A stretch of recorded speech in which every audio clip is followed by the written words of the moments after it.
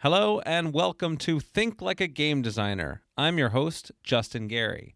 In this podcast, I'll be having conversations with brilliant game designers from across the industry with a goal of finding universal principles that anyone can apply in their creative life.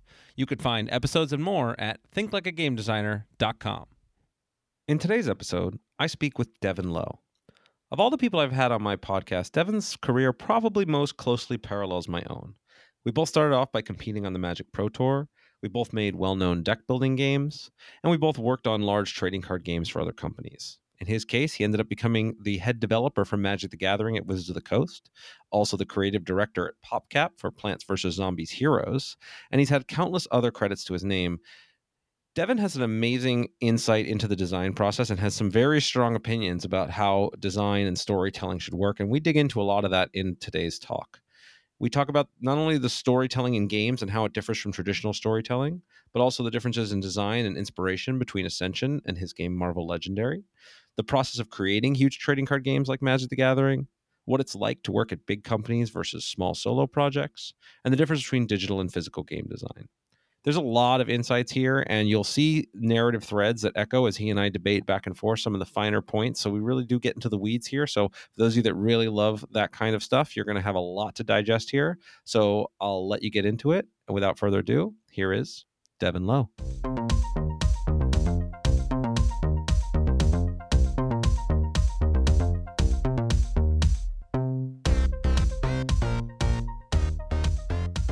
Hello and welcome. All right, I am here with Devin Lowe. Devin, it's exciting to finally get to talk to you with a deep dive in design conversations. Likewise, I'm happy to be here. Yeah, so we met up at PaulCon, which was a really great gathering of some amazing people and amazing designers. And you and I have been in the same circles for a very long time, and we've met a couple times. We've never really been able to have an extended conversation until then, I think. So this was a very fortuitous and fun event. Yeah, I've been really enjoying listening to the podcast. I've heard all the episodes so far, and it's a great way to get different people's thoughts and different perspectives. Yeah. So I always, as you've been listening to the podcast, you always know I try to get started with how did you get into the gaming industry? You've been in these circles and building games I love for a long time now. What kind of brought you here in the first place? Yeah, so growing up, my dad is a big historical miniatures wargamer, and so he's painting lead figures of Carthaginians and Swiss mercenaries and a bunch of Incas and Aztecs and different historical periods and areas. And he would take myself and my brother to these gaming conventions, and people would have these elaborate terrain setups, and they built, the Alamo, and you're going to fight that battle, and they built uh, the Punic Wars, and they built sci-fi setups and just crazy terrain types, and you're playing mostly miniature war games on them. And so gaming was a part of my life from a pretty young age that way. My mom was also a teacher, and she's taught in a area of the school that had a lot of puzzles, had some board games, had ways to think in new directions with those tools, I guess I would say. And so those two influences kind of definitely had an effect on me growing up. So were you like designing games as a kid and playing with games, or you were just playing with your parents? Honestly, yes. We'd go to like PointCon and Convention West Point, go to StoreCon in Pennsylvania, and I'd play all these games, and I wouldn't have money to buy them, and so I'd go home and make my own versions, and I'd take index cards and cut them up, and take a pencil, and uh, I played Nuclear War, the card game, at a convention, and I'd go home and I wouldn't have it, and I'd like make my own Nuclear War. And while I was in there, I'd be like, it'd be cool if this game had like tanks and infantry as well as nuclear bombs. Let's make that. And I still have a bunch of those old sort of index card games. And some of them were like, oh, I played a game with wizards and spells and towers, and they're fighting each other, and let's make my own game, but I'll base it on D&D, and I'll adapt the D&D spells to this card game format. Now we're casting lightning bolts and fireballs, and we're summoning orcs to fight each other. And at the time, I did not think that would lead to anything. But looking back, it's like pretty crazy what a signpost that seems like. Yeah, well, it's easy to tell the story of your life in retrospect. I found That's it's a good point. it's the telling it in the moment and trying to project ahead that's always difficult. But you can create that sort of narrative thread, and it's funny. I talk to people all the time. When you're sort of lost in where you want to go with your life, it's really looking back and just picking up a few threads. Like, what are the things you chose to do when nobody was telling you to do anything? What are the things that like, got you excited on a day-to-day basis? And then suddenly it's like can help you find that path, as crazy as it might be. Yeah, I think you make a good point that retrospectively it's easier to kind of fit a narrative thread to the whole thing. And I probably could find anecdotes in my past that if I ended up in some other career, I could look at as signposts to what I would eventually have done. Like, I remember as a kid being asked, "What do you want to do when you grow up?" And I like math, I like numbers, I like this sort of toy cash register I had. And so I said, "I want to be a cashier. Like that's what I want to do." And like that's a fine thing to do. Many people are that, and that's great. But if I had ended up doing that, I'd be like, "Yeah, of course. Like as a kid, that's what I wanted to do, and here I am." Yeah, no, well, I mean, I loved the ocean, and was pretty good at science, so I wanted to be a marine biologist for the longest time. Awesome. Uh, and it's actually it gets a little bit away from the sort of pure designer chat, but I really do believe that like the ability to tell a good story for your life Right. is the critical skill of feeling fulfilled and connected to what's going on, and it's recognizing that it's a story. No matter where you are, what you're doing, you're crafting this narrative. But if you feel like you've got that epic scope, and maybe I can tie this back to design because Uh-huh. that's what we try to do with game design too. Right. You want to make sure that your players get to tell this narrative that is like, okay, look at me. I started here and I went down this path and I made this choice and that led to this thing. And then whether it's an epic Right. win or an epic fail, that story is the thing that you remember at the end. That's what makes it cohesive. Totally. I'm a big fan of the Hamilton musical, and one of the themes is who lives, who dies, who tells your story. And there's different ways you can tell a story about somebody's life, like you're saying. And as you interact with other people, you often have a narrative in your head about the way that you perceive their life as being. And if you think someone's a jerk, then everything they do, you're like, that's because they're a jerk. If you think someone's a cool person, everything they do, you're like, oh, it's because they're a cool person, right? And you will find ways to take the exact same behaviors and attribute different motivations to them. At work, in my day job, we talk about different player types, and one of them is immersed story writers. And this isn't people that want to literally write a story on paper or on a computer, and it's not people who want to uh, live the story of Lord of the Rings by playing video games. People want to write their own stories by the actions they take. And when you're making board games or digital games, and you see people telling stories to friend about the experience you had in your game, you're like, oh, this is good. I've gotten there, because you want people to have a moment so exciting that they can't wait but to share it with their buddies. And it's been fun to see that in some of the games I've gotten the opportunity to work on. Yeah, well, so I wasn't looking to leave this thread at all. I mean, I Oh, sure, actually, sure. yeah, I want to tell because how you tell stories in these games is, I think, a really great. Let's get concrete with it because when you're working on games that are, I was going to reference Magic specifically, where it's this wide open thing, and there is, in fact, these days, especially, I think they're doing a far better job than they ever have of telling a sort of more traditional narrative that you can relate to. But the heart of that kind of game is that you can create your own narrative and there's this huge variety of different possibilities. How did you guys think about that then, or how do you think about that now? Like, what are the design choices that you can make where you can create or ruin those kinds of experiences? Uh, Giving people people have bad beat stories all the time in poker, Magic the Gathering, and in other games where they say you're never going to believe this thing that happened to me. And the reason those kind of stories are compelling to tell and to live are that there is something that can happen that's very unlikely, and then sometimes it happens in a surprising way.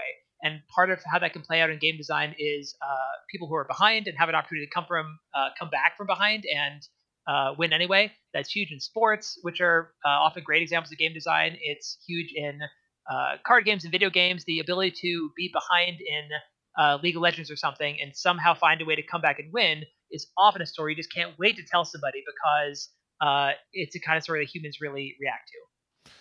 So is it all about the sort of low probability, high swing moments? Because those obviously are a huge part of what the stories we reference. That's certainly part of it. If I had to sort of think of other examples off the top of my head of the kind of thing that makes you tell a story, when you work together with a partner to achieve something you couldn't achieve by yourself, that's often the thing you want to tell other people about. If you beat somebody that you perceive as better than you, not just through come from behind moments, but maybe just outthought them somehow, that's a thing you often can't wait to tell people. Like, hey, this guy who's really good at this game, I beat him. Let me tell you all about it. Let me post a screenshot, or let me show you this milestone I've achieved.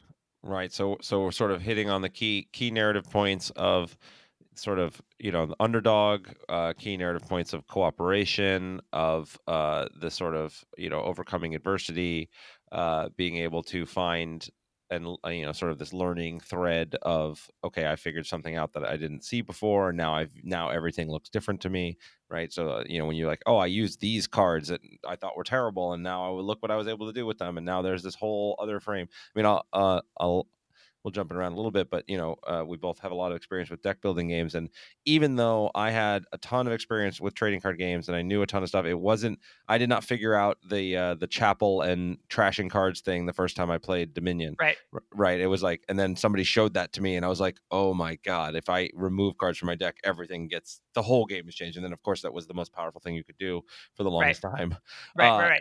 And so that for me was a huge moment and a huge story that I'm telling even now, a decade later, because it was like just this aha moment of learning is a critical part of game storytelling. Right. I think it's a good example of way you tell stories by yourself is a breakthrough moment where you suddenly realize that this interaction is there you didn't realize before. TCGs and deck building games have a ton of interactions that are unexpected. There's so many different moving pieces in them that work in different ways and are intentionally breaking the rules, right? Those card games are trying to break the rules all the time. And so when you put those pieces together, you can suddenly see a interaction you didn't see before that makes you feel like a genius, and you can't wait to tell your friend about that too. So that's a great way to have those sort of storytelling beats as well. So it's interesting because when we started talking about this, it was like, all right, well, is the primacy of story, the bad beat or the, epic victory story? And now I think we've hit on what I think maybe a more primal thread of, I don't know if it's fair to call it story, but that learning and discovery moment, I think, is the heart of like what makes games interesting to us. Right. Because when that runs out, you don't want to play the game anymore, right? Like tic-tac-toe, you can figure out that like, playing in a corner is a good strategy versus playing in the middle. And then at some point you're like, oh, okay, wait, I can't, nobody can win anymore. There's nothing else to discover here. I'm over this. Right. And Magic metagames get solved at some point, or stabilized at least, where everyone is playing the same 6 decks or what have you. And sometimes that's because they are the best 6 decks, and sometimes that's just because you've reached a local maximum of where these decks happen to settle, such that a new deck finds it hard to get in, or people just have enough momentum that they don't want to find something new. And if the game never had any more sets, then they might get boring, like you say, and eventually die down. And it's a blessing that TCGs and deck building games get to make more sets and liven things up and change all the rules again and make people get back to that learning mode that's so fun. And it's obviously great for their ability to support game designers, making more games. And that those business models are both places where players are overjoyed to get new content. They're excited to buy something new. They're excited to shake things up. And it feels very like player friendly to release new stuff. So we're talking about me growing up playing games, and then I was playing Magic sort of casually in high school, and then I got to Harvard, and I found some people there that were playing like very, very seriously. And Cambridge was the place where Your Move Games was, where you yourself were a rising star and a Magic champion that was achieving a lot of renown. And I started playing Magic more seriously with people at Harvard and also at Your Move Games, and trying to get on the Pro Tour. And they were trying to be serious about how the game worked, figuring out the physics of the game, figuring out how to win, and that was very exciting to me. I love competing, and starting to play PTQs was a blast. And I guess I won 3 PTQs and played 3 Pro Tours in the year 2000. And then I got my master's degree in computer science from Harvard. And then I was kind of figuring out what to do next. And game design had never seemed like a viable career path. It didn't even cross my mind. And it's funny that one of the games I played when I was a kid, I found it again recently. It's called File 13, and it was included in Dragon Magazine as sort of like a giveaway game once upon a time. And it's a game about making games and about how games move through the production pipeline. And the joke is that at any stage in the design and production pipeline, the game can be trash. You go to File 13, which is the garbage.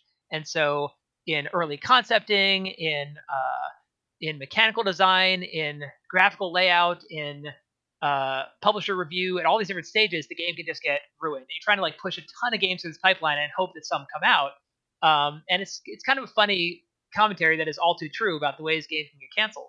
But the thing that stuck out to me as a kid was that in the playtesting phase, they had a throwaway joke that playtesters get paid by being listed in the credits, but that you can't eat the credits, and so most playtesters just like die in a cardboard box, like starving to death. And in my head, I was like, oh, like that sounds awful. I don't want to do that. Like I can't, if I try to make games, I'll just like die in a cardboard box. I'll never have a family. I can't send them to college. And later in life, when I eventually got to game companies, I was shocked to find that people had families, like they had kids, they sent their kids to college, like that it was viable, and that wasn't on my radar at all in that era. And so, by total happenstance, after my master's was over and I was looking around, my mom told me that my cousin was the nanny for Richard Garfield, who famously invented Magic the Gathering. And she was like, "Yeah, you should like go and meet him sometime." And I was like, "Oh, mom, like I can't be that guy. I can't just go meet him and be like a fanboy. Like people often are kind of embarrassed to interact with celebrities." And my mom's like, "No, like seriously, you have to meet him. Like you love this game." I was like, "Okay, fine." And so I met Richard. He's like super, super cool.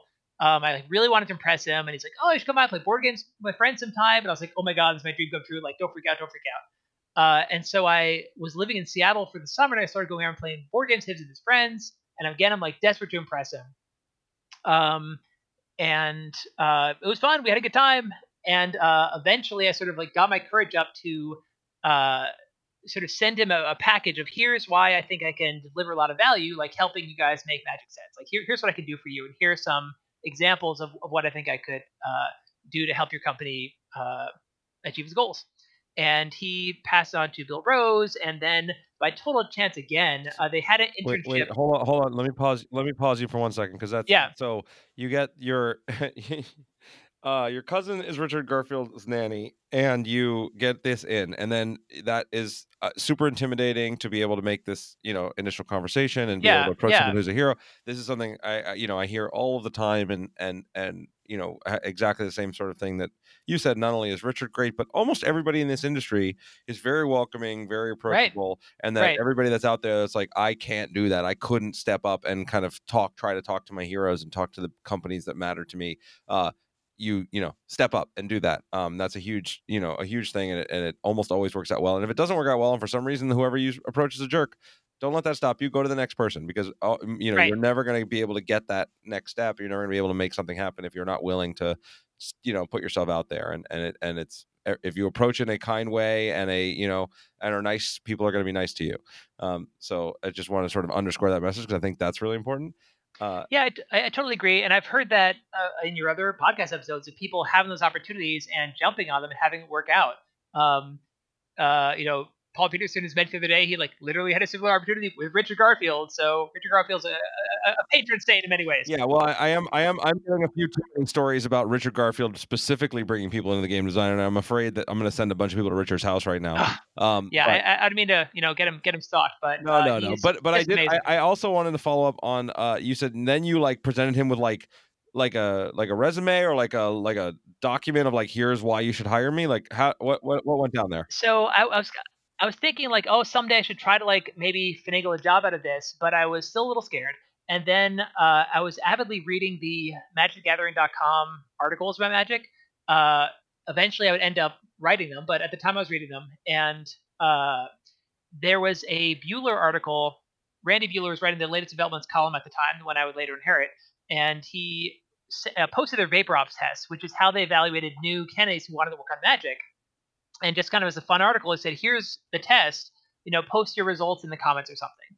And this was like terrifying to me, because I thought, oh no, I've been trying to get ready to like pitch them why they should hire me, and this test is going to make like 100,000 people take the test and send their results there and say hire me. And I had like maybe not much competition before this test came up, and now I have like infinite competition, and I've missed my shot, and it's all over, and I've been an idiot, and I've ruined everything. It was not a great feeling. But I channeled that into saying, okay, well, I certainly can't wait a week longer than this to make my move. And so I took the test and did as good a job as I could, and included that in the sort of packet I sent of how I thought I could add value. And I made some other arguments as well for how I thought I could help them. And as lucky as it was to have met Richard through that random connection, it was also very lucky that they had a slot that had just opened up. Well, I guess I didn't hear anything back for 3, 4, 6 months, and then they had a slot open up, and then they reached back out to me, and I ended up getting a 6-month internship out of that, and eventually they hired me full time. Then I was at Wizards more than 5 years, and eventually was the lead final designer of Lorwyn and Shards of Alara and Planar Chaos on the development side. and eventually became the head developer of Magic, and just had a great experience there. Worked a lot of Magic sets, a lot of other TCGs, and it was a dream come true. I'm still very, very grateful. That's awesome. And then since we are there, what you found your dream job, you got in, you became the head of Magic. What would make you leave such a dream job? So Wizards did a bunch of digital games and spent a lot of money on them that at the time didn't really work out. They had a bunch of layoffs across the company. I was wrapped up in that, and so I got laid off that way. Mhm. And it seemed like a horrible, horrible event at the time. It was very disheartening. I'd never been laid off before. It was my first job, essentially. Eventually, it did work out for the best, as people often say, but it sure didn't seem that way at the time. Yeah. But my next job was helping make the Marvel Superhero Squad MMO for kids through Gazillion, and they hired me in there to make the video game. But I pitched them on making a trading card game in the MMO, a digital trading card game, which is something that they were already very open to. And I made my prototype and I pitched it through. And there's some of the submissions, but mine was the one that was taken. And so I became sort of a product owner of a team of 6 to 8 people sort of making the digital card game inside that video game. And so it's a way for me to sort of like parlay my trading card game knowledge into making video games.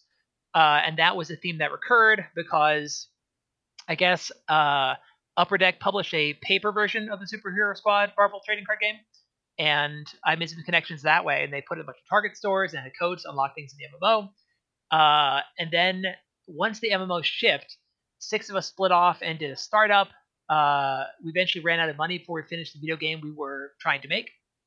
And then Upper Deck reached out to me and said, "Hey, we have the Marvel license for making card games. We kind of want to make a deck building game. It's a category that's heating up.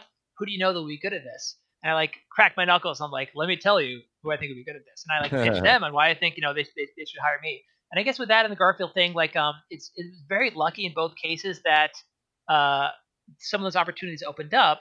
But I also tried to like really take it seriously and crush these opportunities when they came up. Like if I was not going to get many shots like this, I didn't want to squander them, and I wanted to uh, take every angle I could in terms of working hard, thinking about what they would like to see, and thinking about what I could bring to the table to sort of get them to agree to pick me. Sure. Yeah. The chance favors the prepared, right? We all have these sort of various opportunities that come up in our lives, and the people that are willing to put in the work and really be ready for that and do what it takes are the ones that get to, get to the next level and open up new opportunities. Right. And like going to Wizards, the opportunity like meeting Richard was chance, but after some reluctance I did jump on talking to him and like trying to learn about his world. And then the work I'd done like getting on the pro tour helped me to get the job. The work I'd done learning about mathematics and computer science, probability, game theory, decision theory helped me to get that job. And so it wasn't just sort of luck, although that's certainly a lot of it. And I have sort of a lot of privilege and unearned advantages going into it. But the deck building game opportunity for Upper Deck was also leveraging them being happy with the trading card game I'd made that they'd ported to paper a couple years earlier. Right. So there was a lot of stuff in your in this part of your story I really want to dig into, and principles I'm sure we could talk about for hours. But the jump from head of design at Magic, where you're working on paper Magic, and it's almost a very sort of pure design role, to being running a digital team, building a digital trading card game. What was that transition like? Were you were you managing the programmers there? Were you just managing design? What was happening?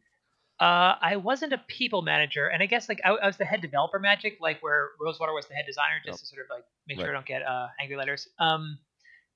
I started without running uh, a feature team. I was just a designer on the And sorry, overall before you're right. organization. Yeah, I appreciate you highlighting the difference for people that don't know the difference between a head developer and a head designer. How would you describe that difference?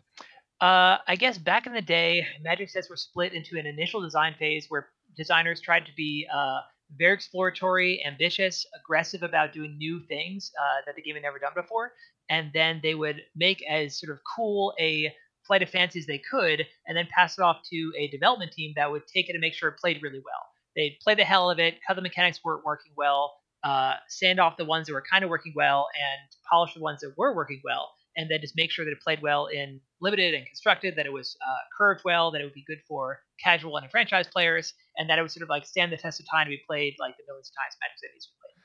And you said that that's how it used to work. Does that change now? And do you think that there's a value to that system as it was set up? I'm no longer an expert in how they do things. It's been a long time since I was there. I was there from 03 to 08, but I believe that there is now an initial sort of vision team, and then a set design team, and then a play design team that sort of uh, break it up into 3 parts instead of 2. Got it. I don't want to like try to make too many claims about how it works because I'm not an No, expert. it's all good. I mostly just wanted to clarify, and then even I sort of I break down design principles marginally differently, but definitely there's engine design versus component design. There's development design versus development, and the focus shifts a lot. And so you were primarily focused on the sort of development side, which is sort of making sure everything is balanced and plays well, and that the what's happening is actually being shown through, not necessarily setting the vision per se, but making sure that that vision actually gets realized.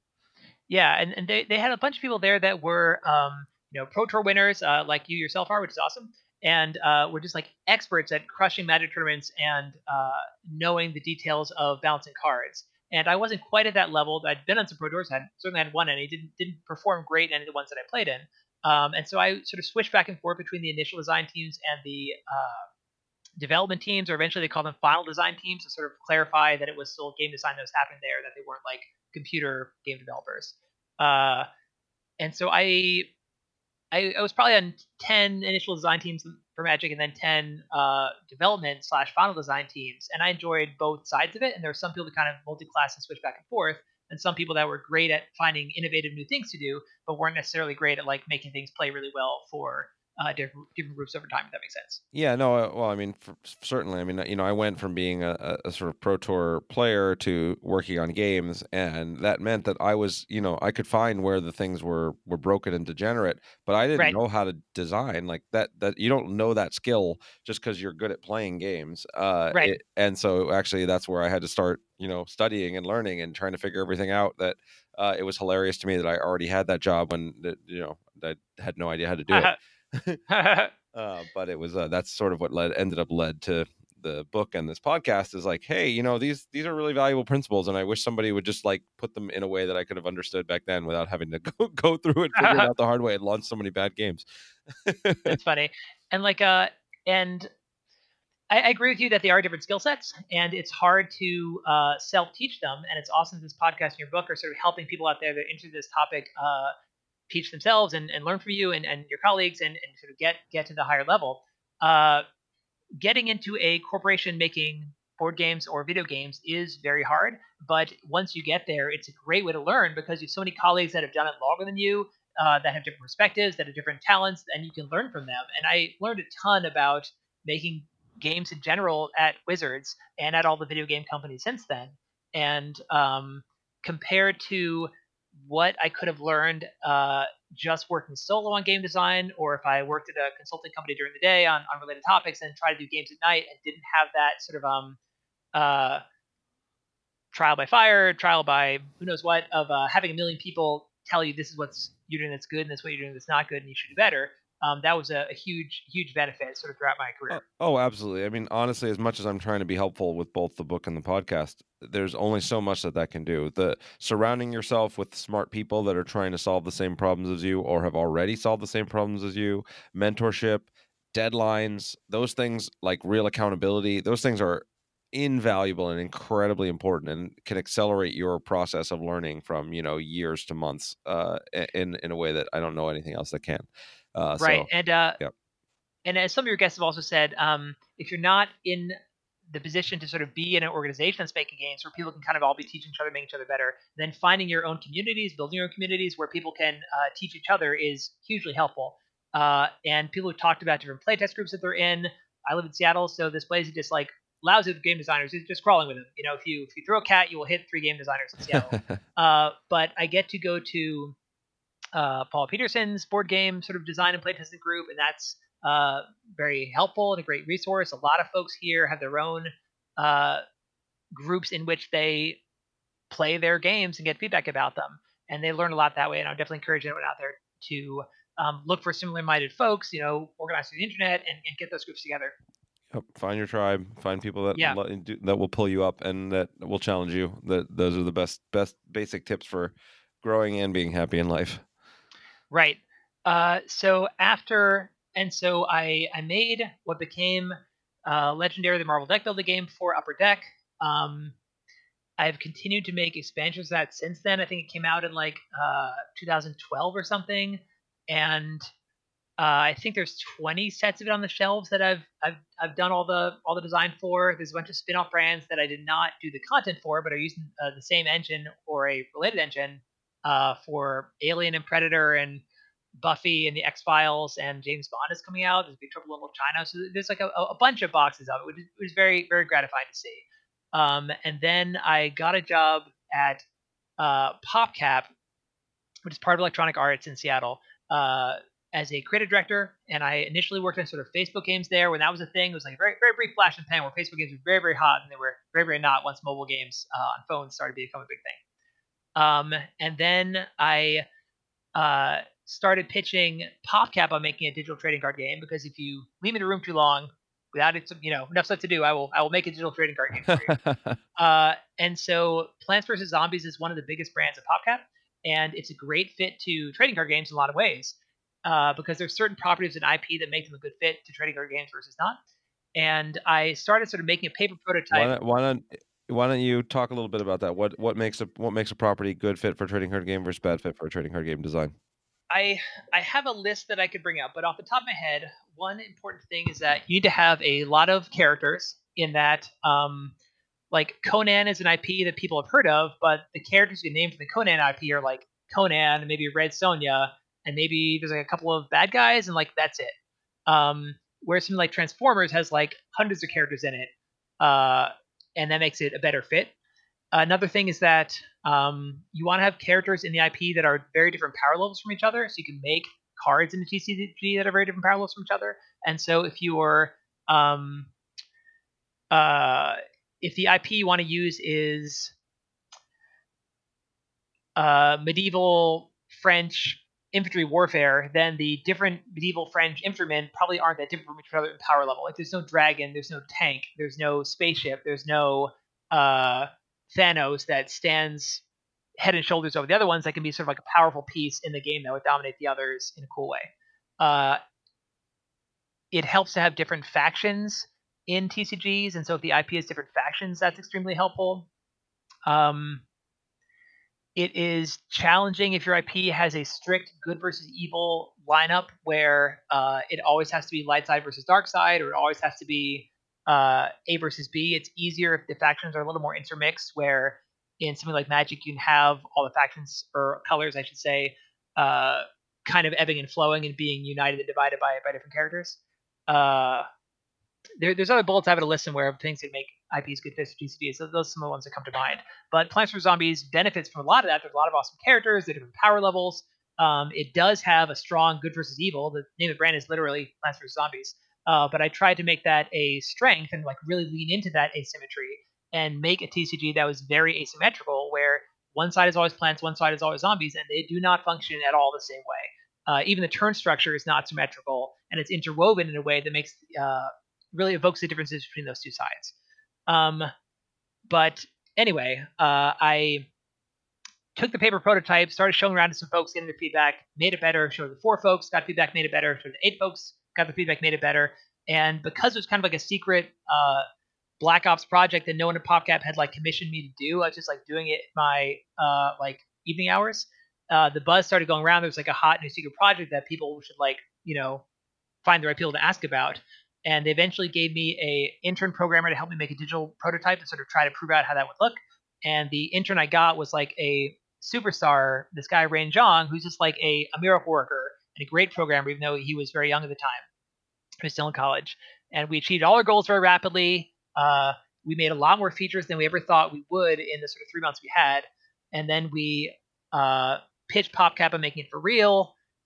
They gave us 8 people to make a fancy prototype. We made a fancy prototype. We started pitching EA, and there were a lot of bumps and adventures along the way, but eventually we shipped Plants vs. Zombies Heroes, which is a digital trading card game on Android and iOS phones that is live right now and is super awesome, and I'm really proud of. And now I'm working on something new over Popcat. Very exciting. That's pretty amazing. So yeah, taking that initiative seems to be a very recurring theme in your career, and you know, forcing your way into building trading card games or digital trading card games, regardless of what else people are doing, is phenomenal. And I think the process, it's funny, yeah, you know, having the Rockstar developer is so game changing. Like I've been worked with a lot of development teams, and you know, worked on a couple digital trading card games, and it's the difference of you have somebody who's really really good at engineering and development versus someone who's just good is, you know, 10x the amount you can do something in is crazy. And then learning how to communicate with them and be able to build things for digital teams is just a completely different world than when you're sort of building tabletop stuff. um, Yeah, it's crazily different, the two worlds, but they certainly have a lot of commonality. And in Seattle, there are tons of video game companies. There are tons of board game designers. I wouldn't necessarily say tons of companies, but more here than any other city. And there's a ton of crossover as a result. And you can see the sort of Seattle game design aesthetic being heavily influenced by board games, even when it is video games. so if you were there some principles that jump to mind that you'd say were either crossover or things that changed dramatically when you go from working on a tabletop game to working on a digital game? The biggest thing is the size of the team. The games that I've worked on digitally have had teams that are, not just my feature, but the whole project has been from like as small as 6 to as large as 100. And the amount of communication you have to do between 100 people to get everybody on the same page about what you're building and why, and what you're changing why, is just incredibly difficult. Do you have best practices like that you use to communicate? What's worked? What's a story of a failure of communication, and how you solved the problem? There are certainly different scopes of communication where there's some things that your uh, pod or feature needs to know and needs to communicate with each other on a day-to-day basis, on an hour-to-hour basis, that you can't spread across 100 people, and so you sort of have to find the right size of folks to work on each part of the game, and then make sure that they are very closely knit, that they're sitting right next to each other, they're talking every morning, that they're messaging each other all day, and then there are larger groups of related features. You have 4 features that need to interact closely, and so they need to have representatives talk to each other, but not every single person of every single pod talking to each other all the time. And there are some things that are on the product level that all 100 people need to know, but you don't necessarily need all 100 people talking to all 100 other people in other ways. And so the communication is sort of the fundamental challenge of large organizations in the world. Like, it's a very unsolved problem. If corporations knew how to communicate effectively, they would all be a lot more productive. But I think all the companies I've been to struggle with that, including the tabletop ones, and other industries. My impression is that they struggle with it too. We're all still figuring that out. If you know the answer, let me know. Yeah, well, I think the classic problem of human coordination at scale, I don't think is one that we're going to solve necessarily on this podcast. Right, Uh, right, right. but it's an interesting challenge, and it's obviously, you know, it's a sort of meta game design in its own right. You know, like you're trying to build systems that allow people to work together better, and you know, create the right level of communication so everybody knows enough about what other people are doing, but not so much bureaucracy and burden that your time is now all getting taken up by meetings, or that you're, you know, crushing the sort of individual thing. So Right, like right. the specific idea of having these sort of small pods, you know, because in reality, and I found this, you know, if you want to make you know, design a game, right, and come up with new ideas, at the point where your team is more than 5-ish people, you're not getting any new ideas. In fact, you're going to degrade the quality of the ideas from that group. Interesting. I've done work with the Wharton School of Business, and we've, you know, reached a lot of research on creativity in teams. And in fact, very often, literally just as soon as you start adding every person, you start degrading the ideas of each person individually, and there are steps you can Interesting. take to avoid that, where you force people to sort of individually ideate, and then you start bringing in groups and diverse opinions in the right sort of way, and that can then you do increase the number of ideas and the quality of the ideas. But it's a very real problem, because you have groupthink that starts to sink in. You have Right. like people will self-censor because they don't want to look stupid. There's a lot of Right. problems, and to be able to hold all of those different ideas in mind, so that you can create new combinations, it gets harder and harder the larger you scale the group. So even if you want to coordinate 100 people to design the best thing you can, you need to be breaking them up into small pods and assigning to specific things if you want to actually get high value out of them. Yeah, I think those are really good points, and I agree that you should never just you should typically not bring 8 people into a room and say, let's brainstorm something on this topic and just all start writing ideas on whiteboard. And instead, you should say, uh, everybody take 20 minutes ahead of time and brainstorm individually, write down all your ideas in this Google Doc or what have you, and then we'll get in a room and process them all, uh, because you'll get a lot more output from each person than if you have to have 8 people in a room waiting for their turn to speak or getting intimidated because they're afraid their ideas will look stupid or it's just not their turn or something like that. So I definitely agree that there are things you can do, as you say, to sort of like try to increase the idea quality and quantity in those cases. Yeah, no, exactly. So we with the game I co-developed with Wharton is called the Breakthrough Game, and it is basically forces that process. So you'll figure out what is the problem we want to solve. You'll prep ahead of time. You'll write your own ideas on individual cards.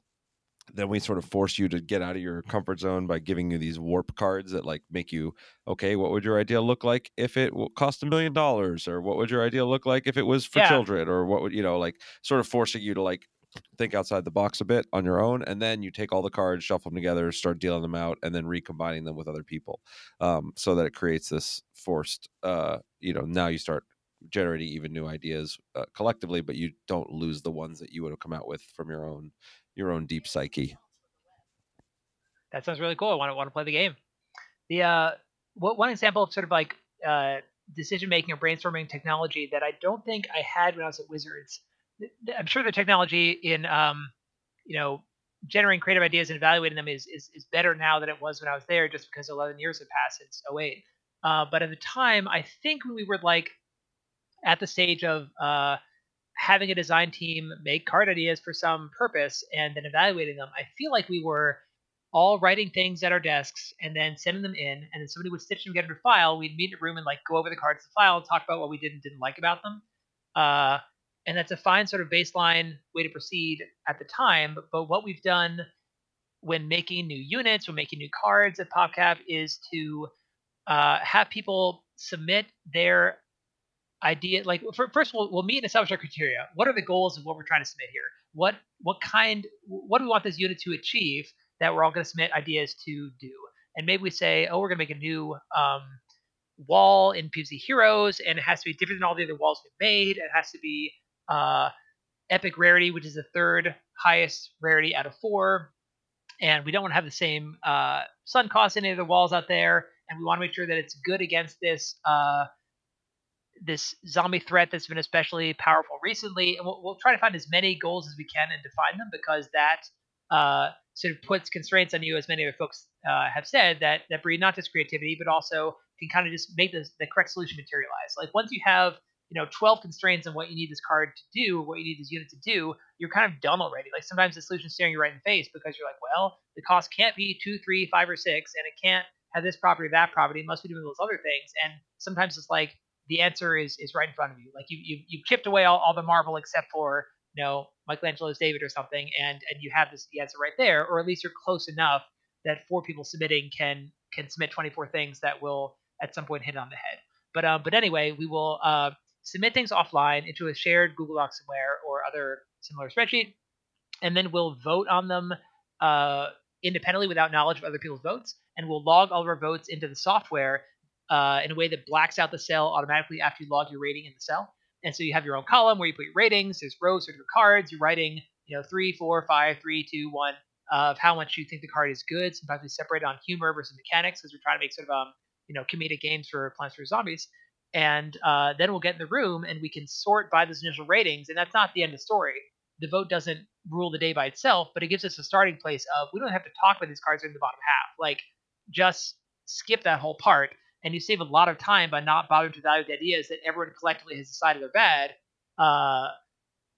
And the old technology of get in a room, go through the cards one by one in the order they're submitted, and talk about why they're good or bad, you'd have to like spend a lot of time talking about cards that in reality nobody ever thought were good in the first place. And if the card gets a terrible rating and someone really wants to fight for it, they can bring it up and fight for it and talk about it even though it got a horrible rating.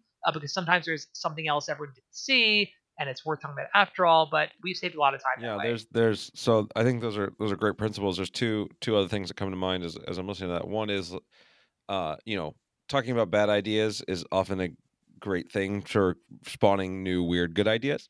I try to encourage my team. I'd rather you submit 20 ideas to me and one of them turns out to be a real winner than if you submitted 5 ideas and we never got anywhere.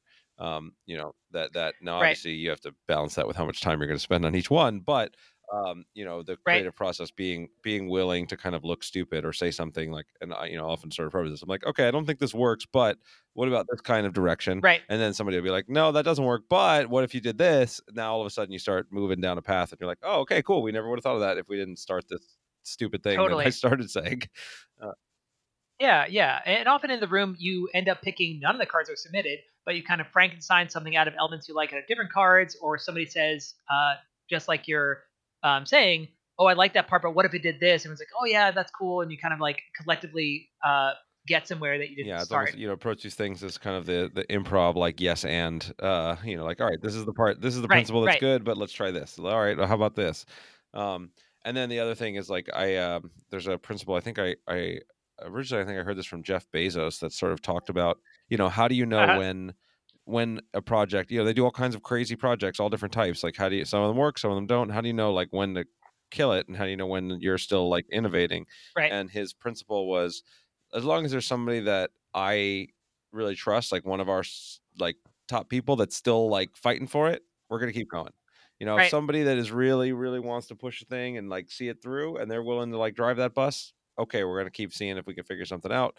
But and then it might take years, but you can kind of see, trust people that they're gonna keep pushing and try to find a solution. And I try to encourage that as well, even if I'm like, man, you've been working on this a long time, and I think this is really dumb, but eventually they get to something good, and it's awesome because a lot of my ideas seem dumb and crazy and people thought they were that, and now now I have a company and make games for a living. So yeah PopCap has a history of that as well, where when Peggle was made, it was originally 2 people in a corner working on like some crazy idea about a bouncing ball, and they were just prototyping for like a year and a half or something, and they had like nothing to show for it. Everyone's like, what are those guys doing over there?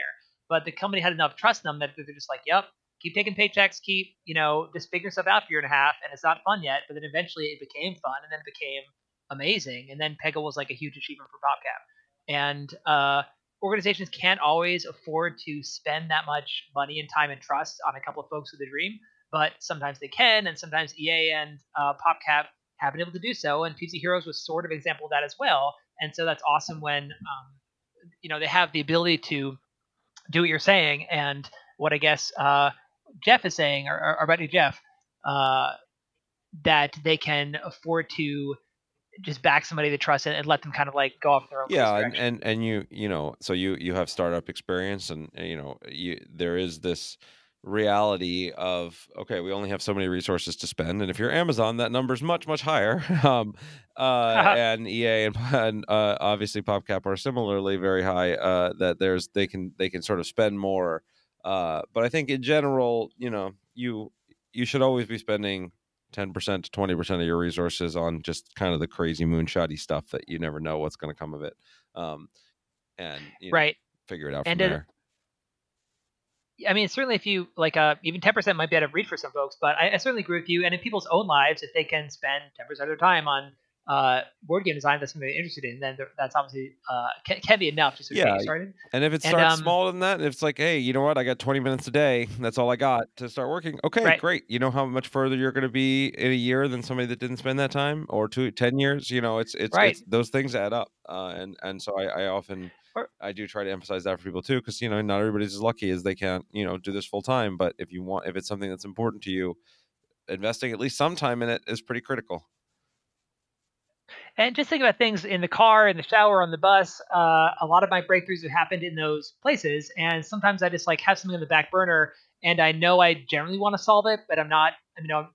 I'm not actively working on it right now, but I'm listening to music or something, and the answers start to pop in, and like some part of your brain is figuring it out, kind of, in another tab, so to Yes, speak. well, that kind of creativity, what I've heard referred to, I like the expression bud, bath, or bus, or sorry, bed, bath, or bus, uh, as the things that Yeah, sort of like can kick in your creative memory. That like I've left the environment I'm in, I'm sleeping, I'm traveling.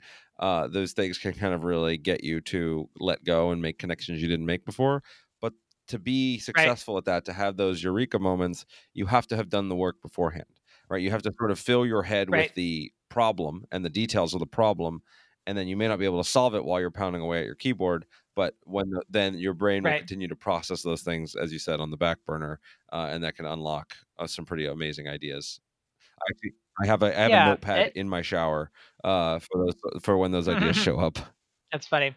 You don't just have to like draw with soap on the wall, like a couple of No, crude yeah, no, diagrams. that gets creepy. Yeah, yeah. There was a marker thing that you could write on the walls that I tried, but that looked like it was like a murder That's scene or funny. something. It was not okay. See, So now I have a little notepad that's it, it, it, waterproof. it was less a beautiful mind, more Yeah, psycho. no, it wasn't quite cutting it. A- Uh, Another, I just want to say another key thing about companies that are trying to let people explore and kind of go off on a limb a little bit is that I think it's really important to do so at a low fidelity level and make sure that they're like using a pencil and not like using 10 engineers to build something and try to figure out if that'll be fun, only to discover that it's not.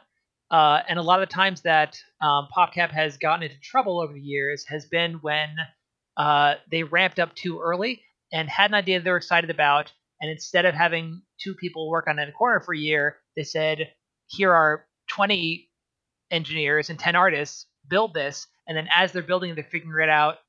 Ooh, actually, that part of it wasn't good, but we spent 6 months and tons of money building it. We have to throw it out and do something else. Uh, but the costs are very real at that scale. And so, even having learned this lesson, we still kind of stumble into sometimes and overcommit too early to projects because we get excited about them, and want to get them out there.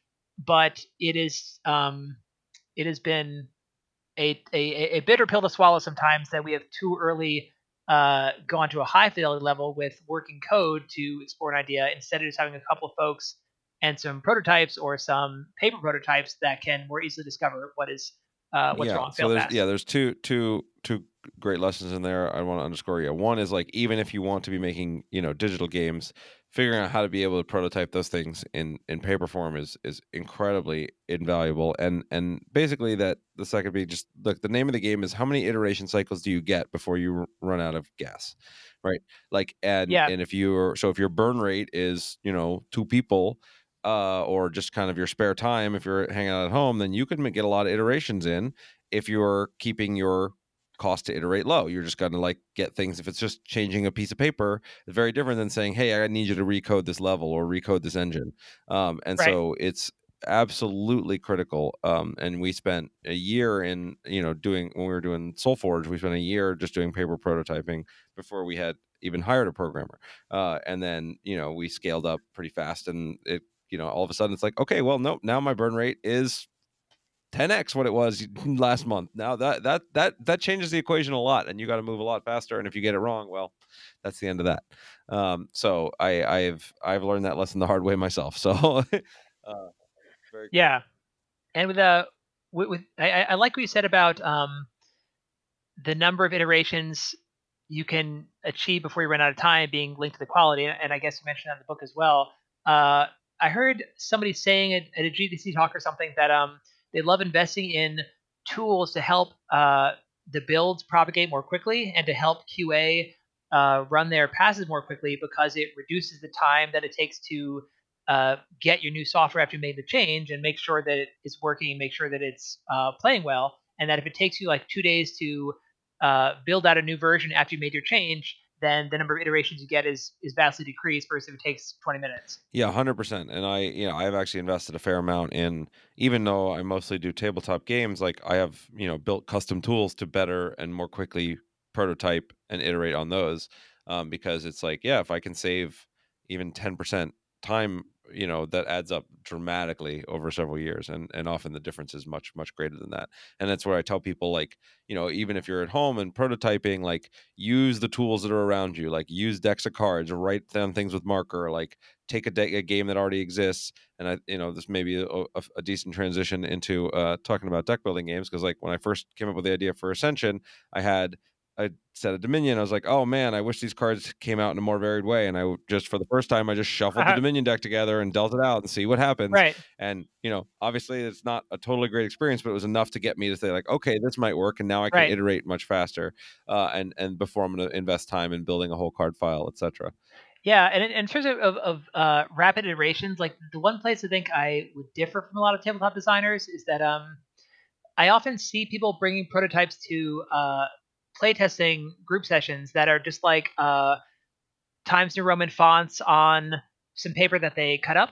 And I think like doing stuff for yourself, it helps keep your iterations faster, to have no art, to have no graphic design, to just have words on a card, to have terrible card names, have stupid concepts for the different elements in the game. But once you bring it like even to the level of 8 acquaintances at a group playtesting session, I feel like I get better, more clear feedback when I include a decent graphic design. I include some art in the elements. I like try to think about vaguely reasonable metaphors to the cards and not just call them like attacker, defender, support, because it's hard for people to like sort of see what makes the game fun and what it even is when there's no art, it's just words. Like when I play a prototype and it's just fonts on a card, I get bored. It's hard for me to attach to it. Like theme is so important to me in game design that when there's no theme at all, or when the theme's intentionally stupid with sort of like very bad playtest names on purpose, then that is enough to kind of bounce me out of it and make it hard for me to have fun with it.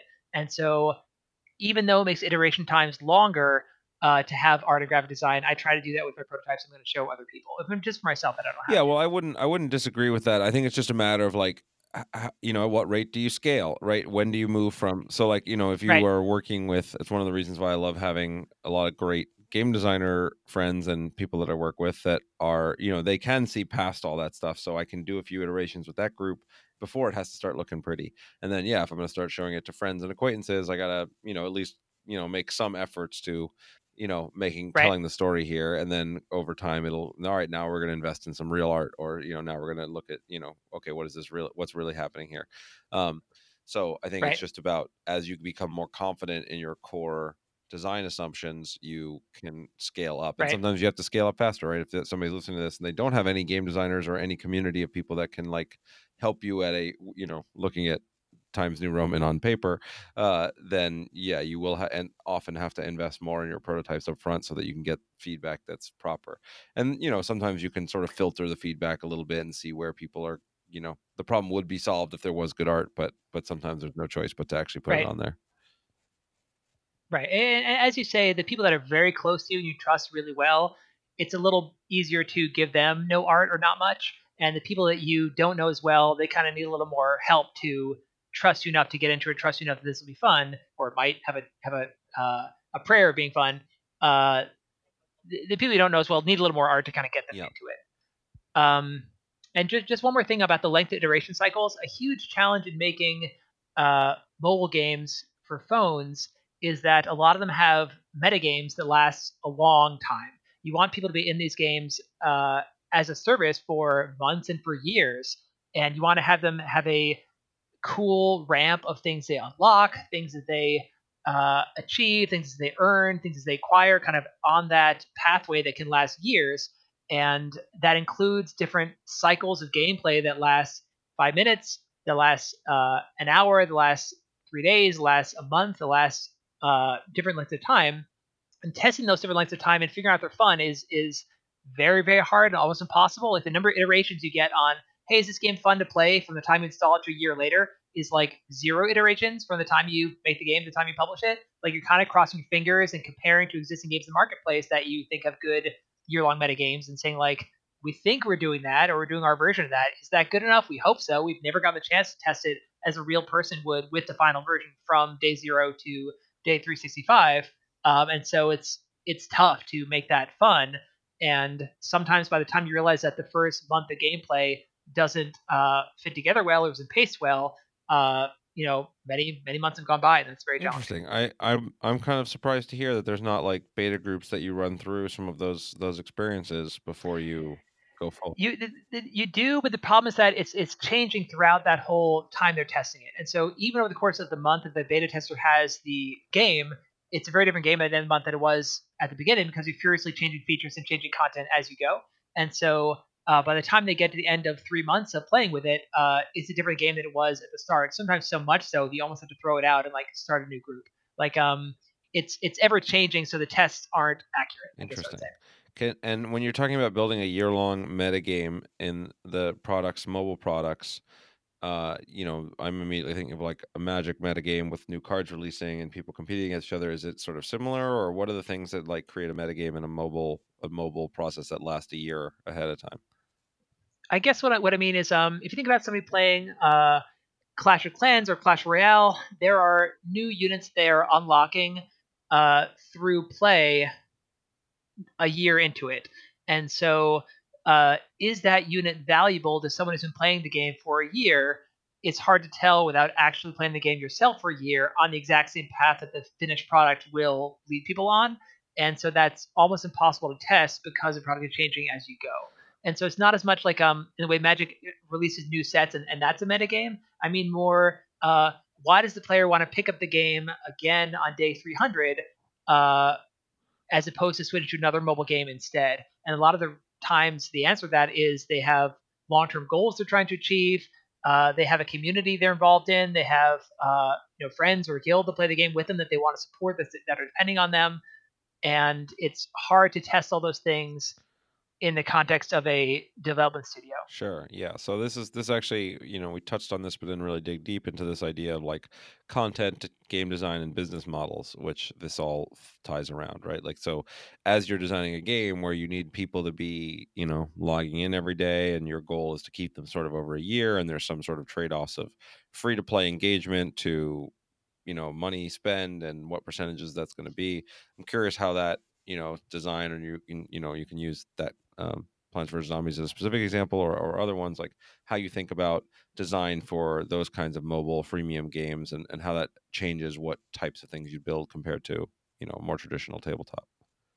Yeah, the board game business model is very straightforward in that we're going to sell you a box. It has some things in it. Uh, we hope you'll like it, and that you'll tell your friends, and that it'll get good reviews, and that other people will buy it as a result. And that'll be enough sales to make the project have been worthwhile. And then the board game company will release more products and kind of repeat. And then if it's a game that can be expanded, and some can easily be expanded, and some can't, and it's a blessing for you and for me that Ascension and Legendary both lend themselves very well to new expansions and new versions, and in a way the players welcome and clamor for and are like eager to get more content for them. Yeah. The booster pack model that Magic sort of pioneered from a game perspective is different in that you can buy $10 of Magic cards and play them for a year, and some people do. You can buy $1,000 of Magic cards and have a different experience, and anywhere in between, and even above $1,000. Some people spend even more than that, and it is a lot trickier to figure out what are the ways that you want to make it worthwhile for someone to buy more Magic cards once they already have tons of them. And a lot of people have so many Magic cards, but they're like really, really want to get some more.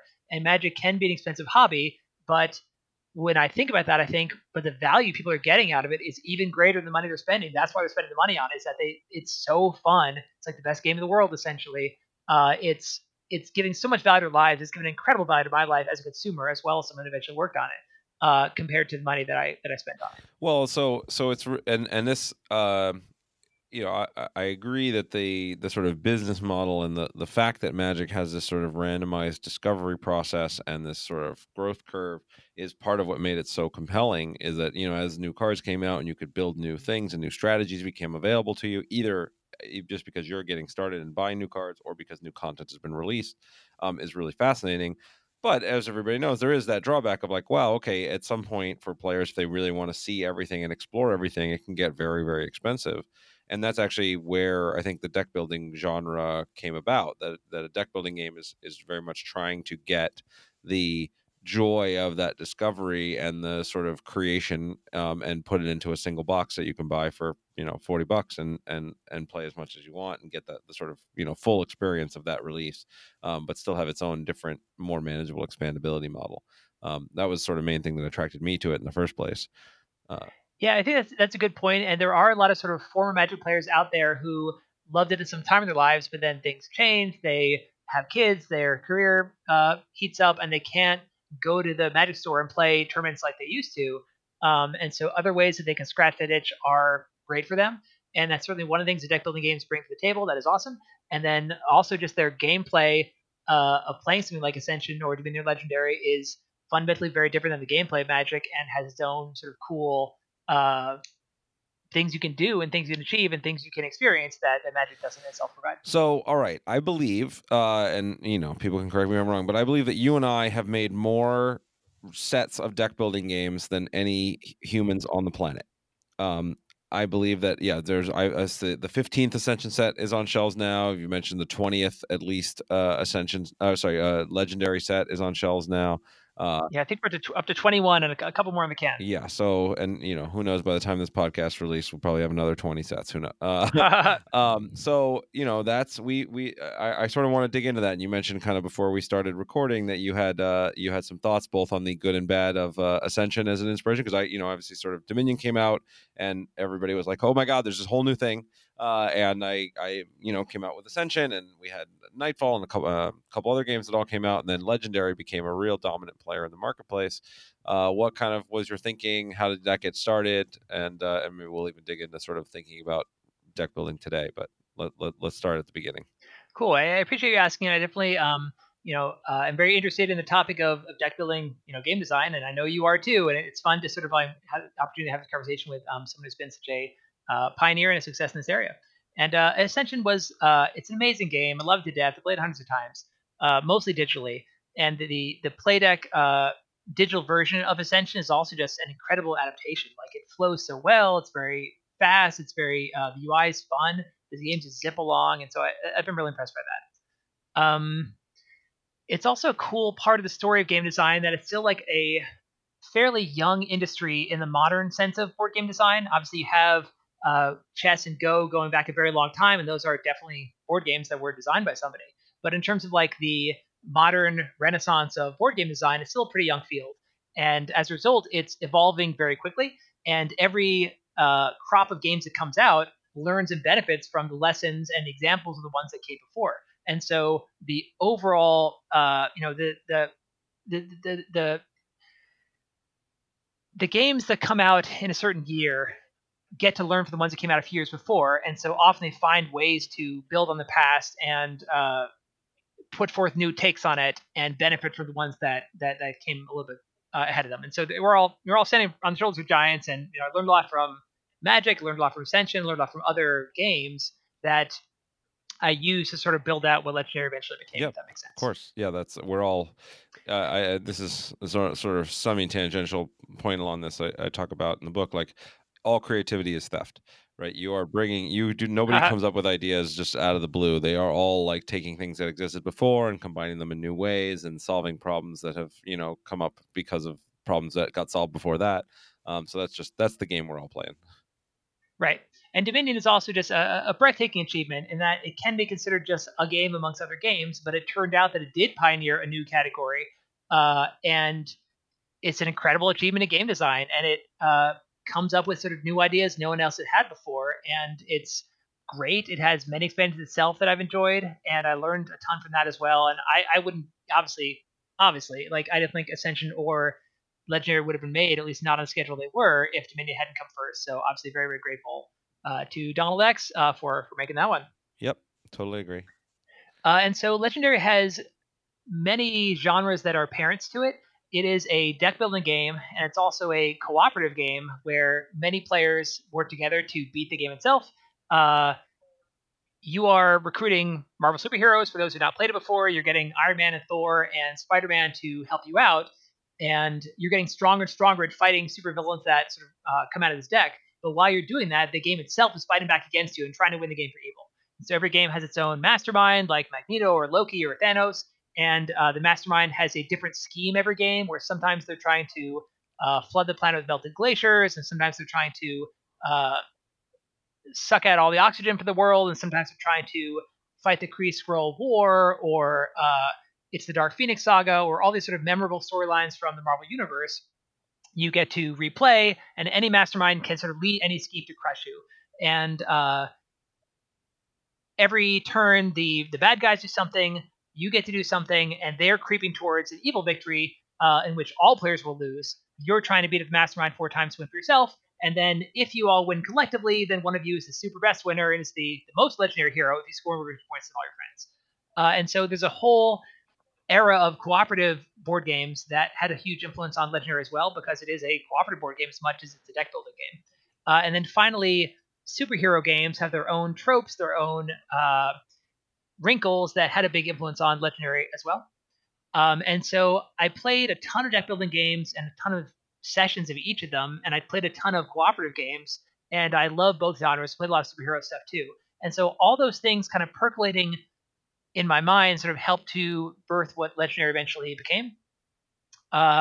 One piece of advice I would have for aspiring game designers is, as you are playing the games that you enjoy or that you don't enjoy, keep an inner monologue and sometimes a vocal monologue of what you like and don't like about them, what you would change about them if you could.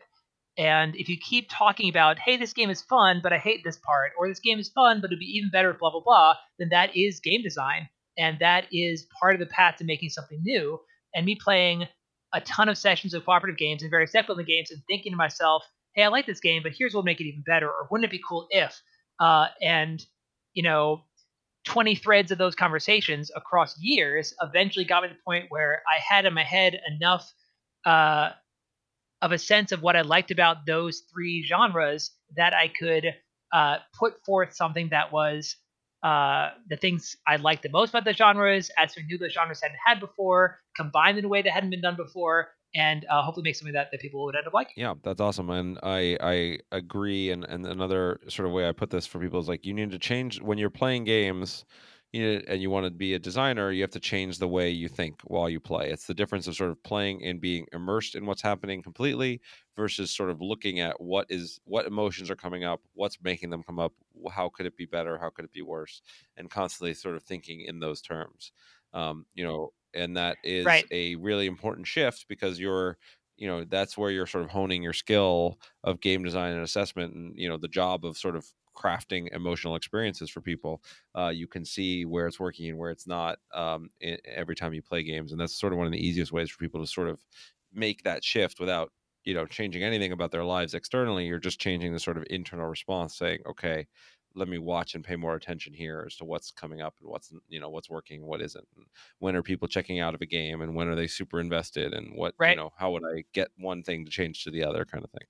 Right. I think that's a good point. And even if you don't have your own game prototypes that you've made so far, you can essentially be running playtest sessions of existing published board games whenever you play them. And if your friends are in this mindset of they want to think more about game design too, you can sort of have these conversations as you're playing of how would we collectively make this game better if we could. And sometimes you even can make that change on the fly and see what happens. Sometimes it's harder to make a change like that. And when I play board games with my game designer friends, we're all critiquing it all the time. And a lot of them are pretty harsh critics, but we're always saying, why does it do this? This breaks this principle. This game should know better not to do thing XYZ. This part's frustrating. This part could be streamlined. And they're always sort of trying to talk about making better as they go. And then that same kind of mentality bleeds over into when we're evaluating actual prototypes people have made for themselves and trying to say how to make it better, how to make it better. And in the latter case, the difference is that you're more likely to say, let's change that, let's change that, let's change that as you go, with the author of the game sort of making those decisions. Whereas when playing the published ones, we're less likely to actually change as we go. We mostly complain about it or sing its praises as we go. But most of the latest game designers love to complain about other people's games. Yeah, right. And you learn that way. I mean, it's helpful. And I think as a designer, it's also good to welcome critiques, to encourage people to express things that are negative. Whenever I'm running playtests of Legendary or the digital games, I'm always telling people it's helpful to say things you don't like about it. It's helpful to say what sucks. It's helpful to say what's frustrating. Like, don't hold back to sort of spare our feelings. We'd rather you tell us the parts you hate. And that is a great lead in to you telling me what was so bad about Ascension that you solved in Marvel Legendary. That's so funny. The Yeah, and as I was saying before, like I love Ascension Death. It's a masterpiece in many ways, and I have played it a ton. In some ways, like Legendary is like a love letter to the deck building games and the cooperative games that have come before. So I so uh, as you let in, I sort of have some thoughts on this topic. So playing Dominion, it's a great game. One of the things that I like about it is that when you see the initial setup of Dominion, it sparks all these ideas in your head where you say, oh, this is going to be a especially cool game Dominion because this board of 10 different stacks of cards has a lot of bonus actions that let you play more action cards, a lot of card draw, let me draw more actions, I'll get to play them together, and that'll be an awesome combo. I'm excited to sort of see how this setup plays out. Or you might say this Dominion setup, it's different every time in that game, has a really expensive action and a cheaper card that copies action, so that's a combo, and I can use one to copy the other. Yeah, and so just to frame, I assume most of our audience is familiar with this, but with the main distinction between Dominion and Ascension is, and Dominion has a fixed set of cards that are laid out at the beginning of the game, and those are the only ones that will be available for the entirety of the game. Whereas Ascension has a changing center row of cards that you see the first 6, but they're always, you never know what's going to come up next. Right, and so the box of Dominion has something like 25 different card names and 10 copies of each. And every time you play, you pull out maybe I don't know what the exact number is, but something like 10 of those 25 stacks. Put them all in front of you, and throughout the game, you can buy off those identical stacks, and the stacks never change. And so some of the downsides of that Dominion setup are that you have to read and process 10 different cards before you take your first turn. You think through all their combinations, all the things you would want to do with them, and that's a lot of reading and processing to do before you take your first turn. Like, people want to get going and play a board game, they don't want to just be reading all day. And you kind of have to like read and think a lot before you start Dominion, or you have to just be okay with starting play before you've read all the cards and making some suboptimal moves because you haven't bothered to read everything yet. It helps a little bit in that game that if your first hand is 3 gold, then you can sort of ignore all the things on the board that cost more than 3. But you kind of can't ignore them because you need to be making your strategy of what you're going to get now that will combo the things you'll get later to make an effective deck. And so you have to do a lot of processing. And another downside about the Dominion setup is that once you start the game, you don't get much new information as you go through. Sometimes your hand is different numbers of gold, so you can buy 3 instead of 4. That's new information. Or sometimes your opponent takes more attacks, so you need more defenses. But on the whole, your initial read and analysis of the Dominion board is likely going to be correct throughout the game. Or maybe you'll learn that the combo you thought was good actually sucks, but then it's sort of too late. But you're not going to be surprised by new awesome things happening in the middle of a game of Dominion. It's great fun to watch your combos play out, to watch yourself get stronger, to build a deck that is a stronger engine that's zipping along and try to race your frenemies. But you have no revelations as you proceed, and that's not awesome. A big part of board games and other games being fun is like new and surprising things happening and how you react to that. So to contrast with Ascension, there's no initial setup at all, which is super fast and super awesome.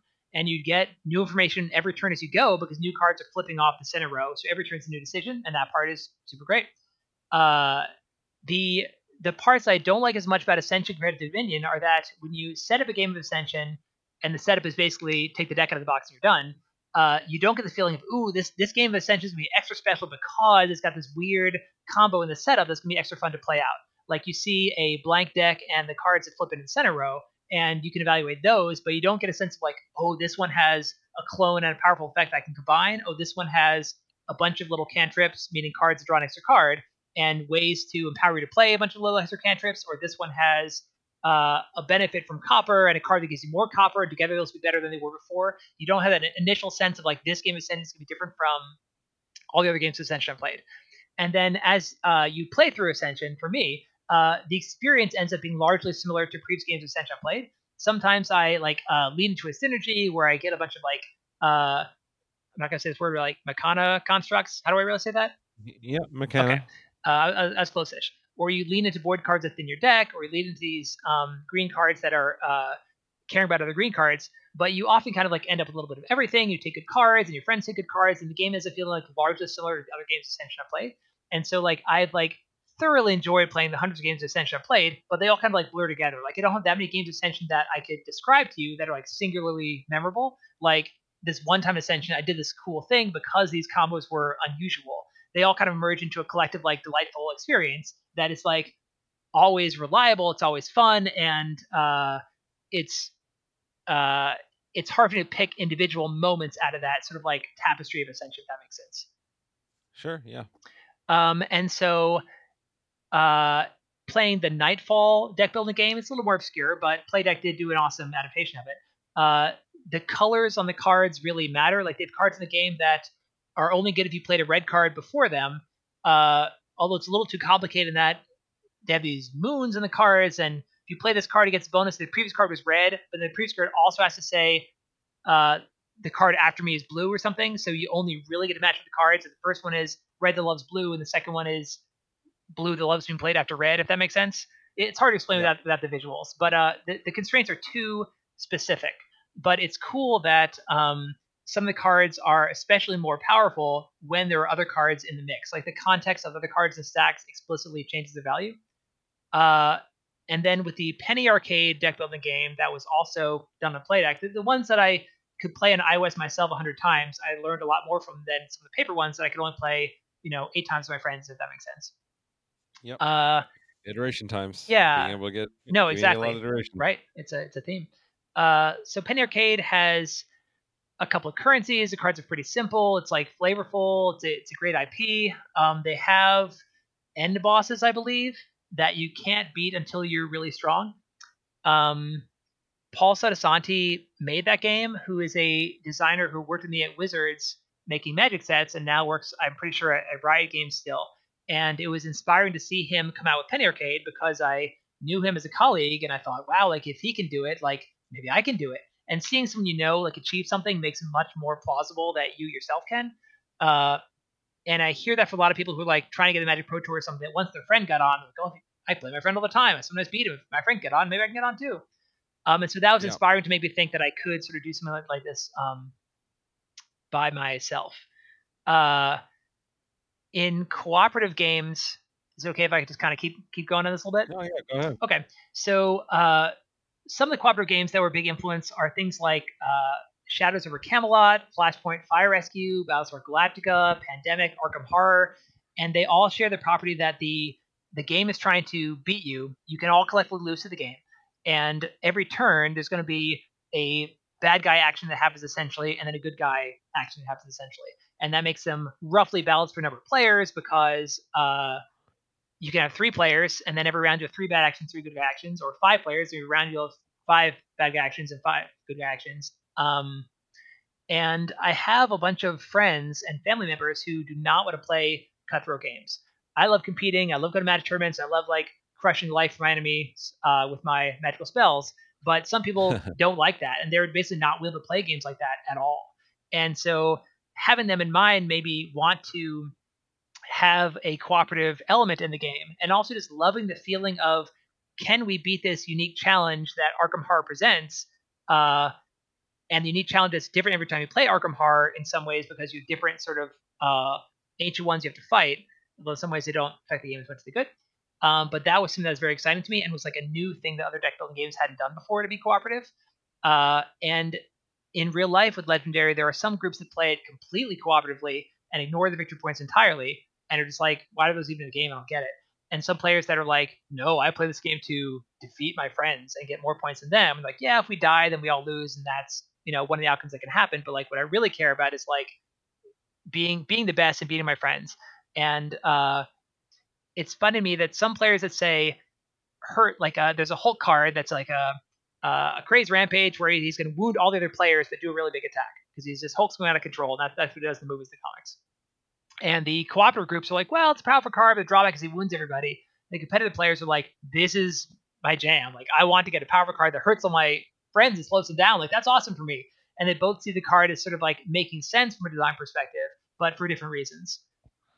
Right. Yeah, no, I think it's great to be able to appeal to both of those audiences. It's not an easy task to do.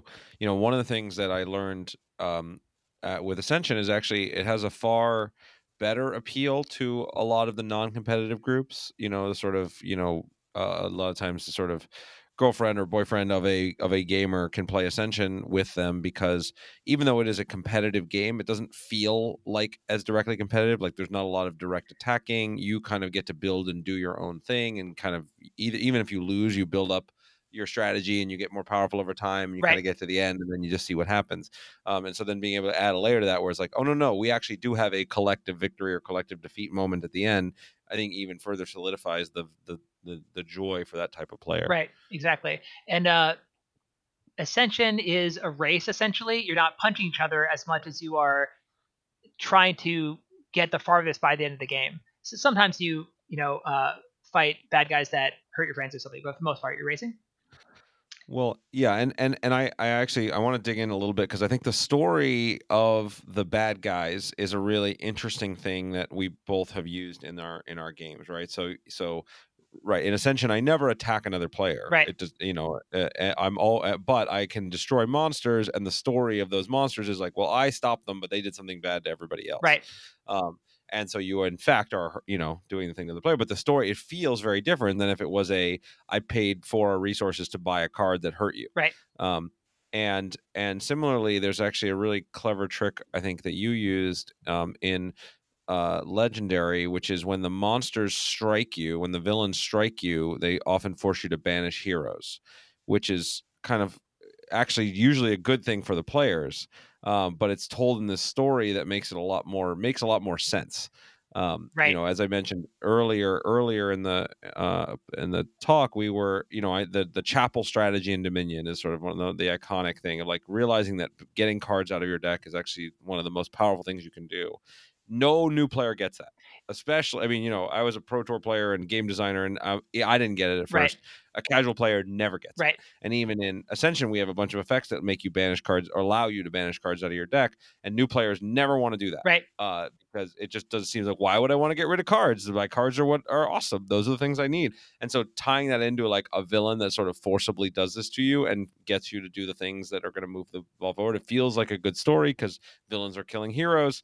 It's a bad quote unquote effect, but it's serving this purpose of making the decks more efficient and moving the game forward. So I thought that was a really clever way to frame it. Cool. I appreciate saying so, and it definitely is learning from Dominion's Chapel and Ascension's, trashing effects, or the void, or banishing, whatever the term is. So many terms. Pardon me. Yeah. So I agree with you, and I'd seen players in Dominion and Ascension reject those cards as not being appealing, and so I took two tactics to make them appealing in Legendary, and I definitely wanted to include that element of thinning your deck, and arguably you sort of have to include it in deck building game. But it's just super fun for people who get it to like thin the cards out that are bad and know they're making the deck more efficient, know they're going to draw their better cards more frequently. And so one of the things I did was as you fight enemies, sort of tie it to the fights, like you said. So it says you fight this bad guy and says fight : KO one of your heroes. And so the flavor is like he died in the fight. You brave shield trooper died while fighting Juggernaut, and that's why you take him out of your deck. And early players might even see that as a drawback of like, oh man, my shield trooper died in the fight, but I guess them's the breaks. You got to kill Juggernaut. I got to stop him, so I'll suck up this bad thing that happened to me. Actually, it's very good for them to take out the bad shield troopers from the deck and draw the more powerful cards more frequently. And then on the hero side, there are also some cards that will KO cards from your deck, but they all give you, in the base set, rewards for doing so. And so they'll say, you may KO a card from your hand or discard pile. If you do, you get +1 recruit. Or if you do, rescue bystander. Or if you KO wound this way, draw a card. And so they're telling you you'll get a benefit for KOing the cards. And so players that don't get why KOing is inherently good tell themselves, oh, I'm getting benefit. I guess I'm supposed to do that. I guess I want the benefit. Sure, I'll KO card from my discard pile to get an extra recruit. And if I'm going to KO somebody, I might as well KO my worst guy, and that's a shield trooper, so off he goes. And then over time, hopefully they eventually learn that they'll draw their Wolverine and Iron Man and Captain America cards more frequently if they're KOing the crappy shield troopers out of their deck. Right. But it kind of leads them on a path to not reject that before they've ever tried it. Yeah. So the two kind of principles here is, one, a principle we've talked about before, where, you want to have this sort of path of discovery where over time you can kind of learn like, oh, wait, this is really good for me and I can gain benefits from this. But also the principle we haven't talked about as much, which is in general, you want to make in your game what people's intuitions are about the right thing to do, the actually right thing to do. Right. That if they're seeing a card or seeing an effect and saying, this seems terrible, I don't want to engage with it, then it doesn't matter if it's actually really great. You want to be shifting the gears so that people can usually be like, oh, okay, this makes sense. I'm willing to make the sacrifice, or I'm willing to move this ball forward. And if your player instincts are leading in different directions, then you need to be making some changes. Yeah, that's a good point. And from a video game perspective, one sort of obvious example is if there's a corridor you want the player to go down, and the playtesters are not going down the corridor because it's too scary, or they want to complete this area first, or they think there's going to be a trap or something, then you can do visual changes to make the corridor more appealing because there's more lights there, or you put a treasure at the end of it, or there's something there that signals you should go here and do this. And then like, oh, okay, I'll do that. And then once they do it, they're happy they did it. And so giving you a reward for KOing your own guys is kind of like that, where it's a signal that this is a good thing to do. This is not a punishment. This is a reward for you to take this overall action against your crew and KOs your guys. And then along the way, they're doing the thing that they eventually learn is super awesome and super fun. Yeah, and I think so we're I know we're running a little bit over time here, so I do want to kind of advance to sort of the modern era of deck building games, and I'll use it with a small jump that's related to our previous conversation, which is like, we're sort of trying to find interesting ways to get people to banish or KO or whatever trash, get cards out of their deck. Another game that I think did an interesting job of this was Tyrants of the Underdark. Which it's a promoting is the way they theme it. Mm-hmm. And then you take a guy and you promote it to the inner circle, and cards that are promoted are worth more points than ones that are still in your deck. And so you can promote your starting cards, which are worth a few points, to get rid of them, or there's actually gives you a reason to promote and get rid of your good cards because they're worth a ton of points. So I thought that was both an interesting way to like theme the KOing effect as something that's a positive, as well as like create more interesting decision space. Yeah. Because like I might, in our games, you're never going to get rid of your best card. That's just crazy talk. Here now, like, oh, maybe I would. Maybe it's a point in the game where I'd rather have the points than have the card. And so I found that to be a really interesting evolution to try to solve the same problem we were trying to solve. Yeah.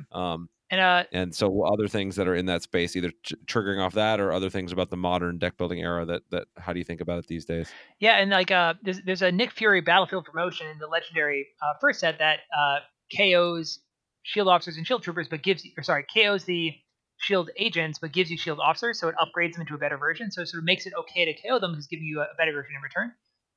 And Dominion has some of that too, where they have these estates worth 1 victory point that are in your initial deck, and you're supposed to, quote, if you know what you're doing, trash those out of your deck as soon as possible because they give no gold at all. They do nothing but give you victory points at the end, and you're going to be far ahead if you KO the estates and draw your gold generating cards more quickly.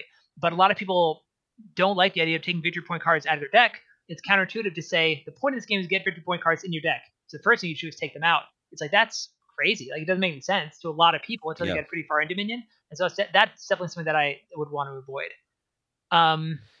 And so if I can hit a couple more points on the way Legendary reacts to the previous crop of games. Sure. So on the setup side, Legendary has an initial setup that presents a series of combos that you can sort of enjoy on their own merits and get excited about how they combine, in that you select 5 heroes to use out of the 15-ish that are in the box, like Dominion, but there's also, and the heroes are known going into the game, what hero stacks you'll have. Every hero stack is 5 of common A, 5 of common B, 3 of the uncommon, 1 of the rare, and you mix them all together. And there's also a city that gets villains feeding into it from a villain deck on a sort of conveyor belt where they're popping off one at a time, and they're giving you new information as you go. And so every turn is a new decision to make and a new challenge of how will I deal with these cards on the good side and the bad side that have appeared since my last turn happened.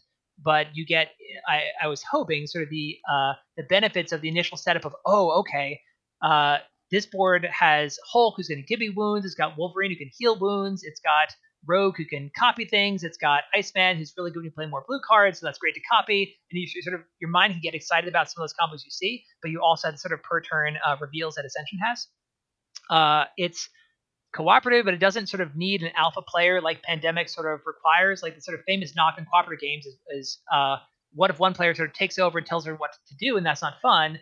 And many cooperative games can have that problem, but Pandemic forces that problem by saying you can't really form a coherent plan of what to do in Pandemic by yourself. The actions you take only can have value in the context of other people working with you and going to the same place and getting the right cards, and so you kind of can't play individually. But in Legendary, you can sort of all have your individual, all have a collective goal, but work towards it in your own way. And you have hidden information in your hand, and it doesn't really help anyone else to tell you what to do. You all kind of have to form your own strategy. Legendary has a big emphasis on story, both sort of your personal stories and the stories from the movies and the comics, where you can retell the story of all the Avengers movies and all the spin-off movies. You can tell your own stories of, I had to fight this mastermind in this scheme, and I had these guys, and it's very evocative. Sentinels of Multiverse is a superhero cooperative game that was very inspirational, and it has big bad enemies in that game that have sort of plot lines to do with they're trying to crash the moon into the Earth or something. But every mastermind is the same plot in that game every time you play. And in Legendary, you can sort of mix and match, and that gives like a huge amount of replayability versus having the same scheme, the same mastermind every time. In Ascension, I thought it was not awesome that if you let the nasty enemy live, the game never punishes you. In the early sets, at least. The bad guy kind of sits there and he's really tough, but he's like takes all the time in the world to hang out before he can muster enough tact to beat him. And making Legendary, I thought, wouldn't it be cool if the enemies punish you if you took too long before you fought them and they didn't just sit around. And so the enemies kind of get pushed through the city, and if you don't beat them fast enough, they will escape the city and punish you as they leave. And it gives us higher sense of stakes and tension of, oh no, this bad guy with the nasty escape effect is getting closer to the end of the city. What are we going to do collectively to kill this guy before he can get away? Can anyone save us? And your friend finally kills him. You're like, oh, thank God you killed him. And you feel a sense of reciprocity and gratitude. The board sort of has more of a sense of place for that reason.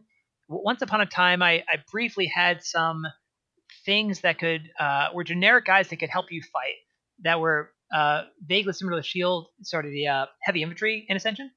But one of the things I didn't love about Ascension is that some people think a great strategy is like buy tons of heavy infantry, just like kill the monsters really fast and run out the game really quickly before your opponent's fantasy combos can get going. And in the Marvel IP in particular, like having with the Shield Assault Squads like fight the supervillains is like not what the IP is about. Like that is a very bad fit to superhero stories. In Ascension, it's a little better fit to have the heavy infantry kill the monsters, but for Marvel, it's very bad fit. And so we didn't have heavy infantry, and instead just relied on having enough attack points in the heroes to sort of get you what you need.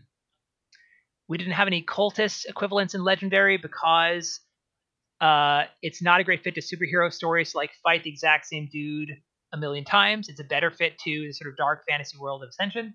Instead, we have these sort of henchmen that recur frequently and are low power and give you benefits for killing them, but it's not endless. It's just frequent.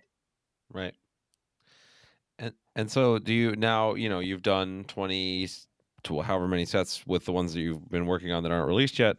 And how do you think about the deck building genre today compared to, 8 years ago, 10 years ago, whatever, when we were first getting started in this process? Yeah, I'd be curious to get your take on it, but it's interesting that there was a Dominion, and then there was a pretty big crop of follow-up games, some of which were awesome, some of which less so. And then Legendary sort of came after that initial crop of Ascension and Penny Arcade and Nightfall and some others. And then there has been not as many since then. Like the workhorses have kept pumping out new sets. The Dominion has a lot of sets also, honestly. And Ascension has an awesome number of them, and Legendary has a bunch too. But there haven't been as many new ones coming out that have sort of tried to take brand new ideas and bring them in. Like Shards of Infinity from your company is out and has cool new ideas, but there's not that many games. There isn't as much of a sort of gold rush as there used to be. And I'm not quite sure why that is. I don't know what your thoughts are. Yeah, I still feel like there's quite a few deck building games out there, and I think that the space that's interesting to me, I mean, obviously we released Shards of Infinity because I had some ideas I really wanted to see and create a different sort of style of game, and that, we built the mastery track as a sort of main innovation in that one, where you actually are like sort of leveling up your player as well as like you're getting better cards, Yeah. and that sort of influences across the board, because that feeling of progress is one of the core fun of the deck building game, and that was really interesting. But then there's, for what I really like to see is the deck building genre getting sort of merged into other worlds, right, and with other components. So like Slay the Spire, and now some games are following up where you take the sort of deck building and combine it with a roguelike where you're going on adventures and it sort of forces you into these interesting paths and stories. I think is a really interesting space.